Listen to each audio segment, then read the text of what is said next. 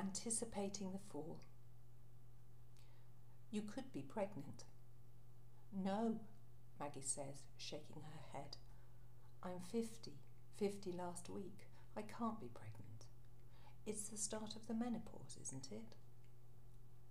Maggie thinks the doctor can't be much older than her daughter. Emily is 27. The idea of another child now is preposterous. A slash of low October sun shines through the slats of the blinds. It glints off the objects in the clinic room. Maggie puts her hands to her head, feeling dizzy. The doctor says, well, your symptoms of nausea, poor sleep, and irregular periods can all be signs of the perimenopause. But as you've not had a period for over 2 months, I suggest you do a pregnancy test, just in case. We'll do some routine bloods as well. Maggie walks back to her car in a daze. First trimester, Acorn. The device in Maggie's hands feels alien. The last time she'd done a pregnancy test was in the previous century, when all you had was a stick with a blue line. This sophisticated piece of plastic tells her she is over 3 weeks pregnant. The rocking chair in the bedroom creaks as it moves back and forward. The motion is comforting. From here, Maggie can see the oak tree at the bottom of the garden, the shape of it as familiar as her own body. The skeleton branches are becoming visible now the leaves are starting to fall. Some people like a seascape, others fields or mountains, but Maggie is happy with her view. She'd nursed Emily in this very chair, breastfed her late at night, looking out at the branches of the tree, soothed by the moon caught in its grasp. Emily is working and travelling in Australia, and had sent her a birthday card saying, "The big 5-0, time for a new adventure," with photos of Emily surfing, skydiving and drinking. Maggie grimaces at the irony. Another child will definitely be a new adventure. The tree has always reflected Maggie's mood with its ever-changing shape, a rhythm that connects with her life. Maggie shakes her head. Tendrils of hair cloud her face, and she thinks of the grey concealed underneath highlights. A few leaves flutter from the tree in sympathy, beckoning her. She hasn't climbed up to the tree house for years, but she manages to scramble onto the planks. She's forgotten how the world looks different from the platform.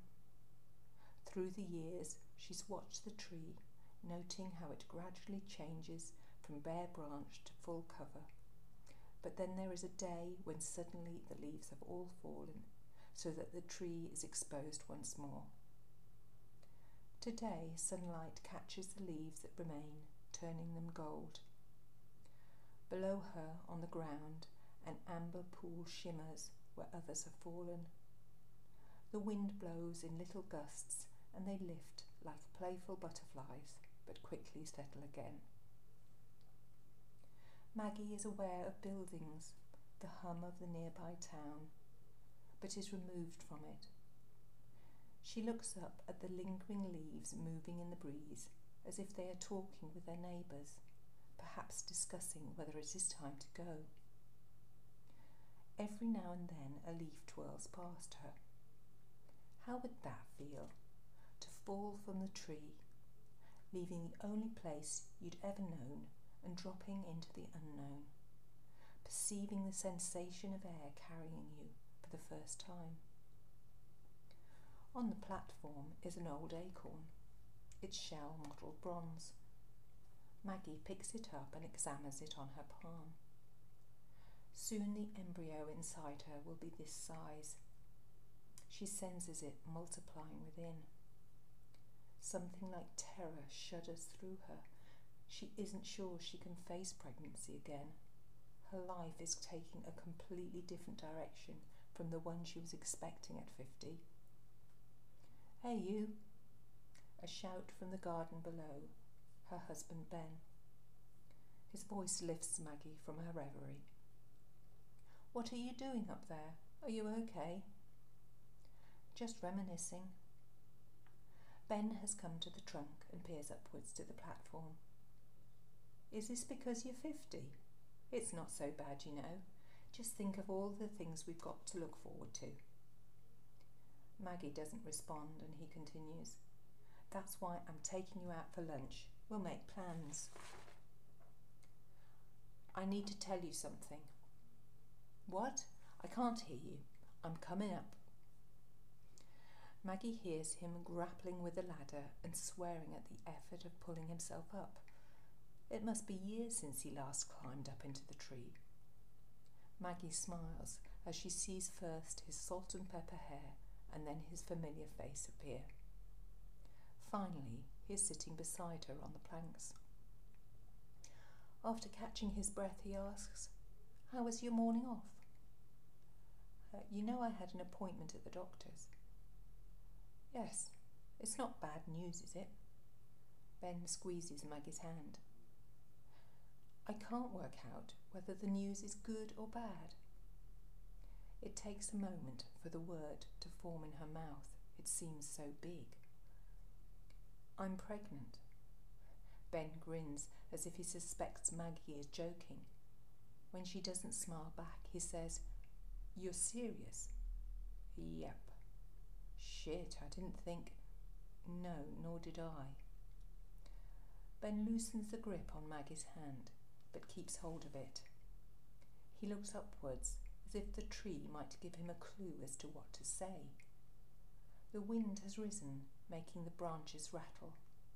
Pigeons shuffle above them, eavesdropping on the conversation. "Do you think that's the best bit of a leaf's existence? The fall?" Maggie asks.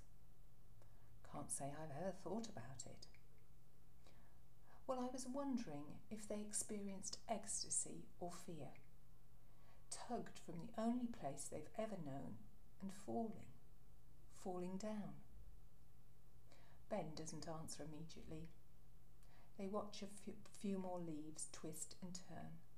Then he says, "Do you remember paragliding? There's that moment of anticipation and then exhilaration as you run over the edge. You can't go back, but you're held, flying. That was one of the best things I ever experienced. So maybe it's the same for a leaf." Second trimester, blackbird. Maggie climbs up onto the treehouse platform again. It's become a regular occurrence, particularly when she's had another test or scan at the antenatal clinic.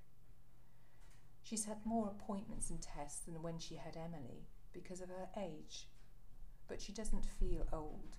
She feels healthy. She's joined a yoga class, and every day she goes for her usual walk, even if it is just round the block in her lunch hour. At weekends, she and Ben go for longer excursions. Maggie watches the clouds move across the baby blue sky. It is so clear she can see the moon. It resembles the white, not yet open petals of the snowdrops nestling beneath the tree. The weeks are passing quickly, daylight arriving a little earlier and leaving a little later. The tree trunk and branches remain grey, apparently unchanging, but Maggie knows that life continues unseen inside its limbs, preparing to nourish the new buds when they come. Later, Maggie observes the first new leaves unfurling from buds. What has been dormant is now leaf. The pregnancy guides match the size of the developing baby to fruit and vegetables. But as Maggie watches a blackbird search the lawn for worms, she thinks her baby is about that size now, curled in her belly, maybe sucking its thumb. The birds are busy flying back and forth, making their own nests. Their songs are sweet and rich and echo off the tree branches, seeming to make the tiny oak catkins waver.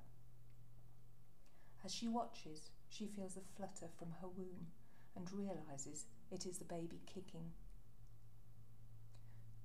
3rd trimester, pigeon. Maggie isn't sure which season she prefers, but sitting under the green canopy in full leaf is wonderful. The leaves act like draped voile, making her feel secret and warm. The sumptuous comfort of a 4-poster bed with clean sheets aired in the sunshine.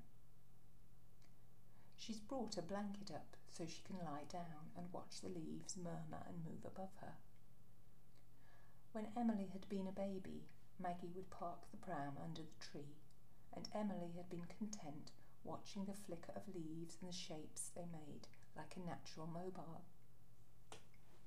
Emily had loved the tree later as well. After they'd built the platform, Emily would say, "I'm going on an adventure," and take toys, books and snacks and stay up in the tree for hours. As a teenager, she disappeared when she'd needed to escape and think. As the breeze lifts the leaves, Maggie can see fragments of blue sky and the snowy trail of an aeroplane. Emily will be coming back in a month.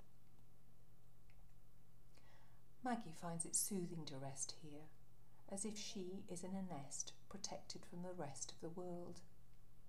Being at the centre and observing the tree's life cycle, she has been reassured. Her initial panic has faded. Above her, fat pigeons coo, kurr, coo, a sound of contentment.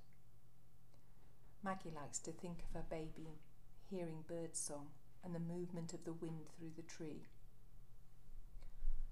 Once upon a time, there was an acorn, she begins out loud.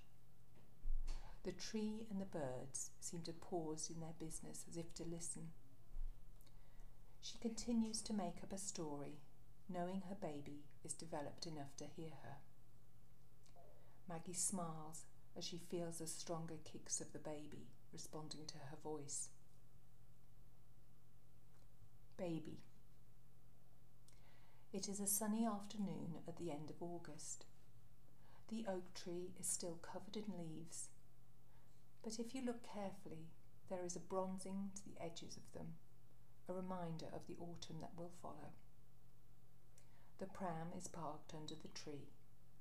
The boy's eyes are open. In them, the patterns of leaves moving above him are reflected. He gurgles. "He's so gorgeous," Emily says. "I can't believe I've got a baby brother." Maggie holds her hand. "I'm so glad you're going to be back for a while. I need all the help I can get." "You're doing brilliantly," Ben says, kissing her. A breeze blows through the tree, creating patches of light and shade, touching them all with shadow butterflies.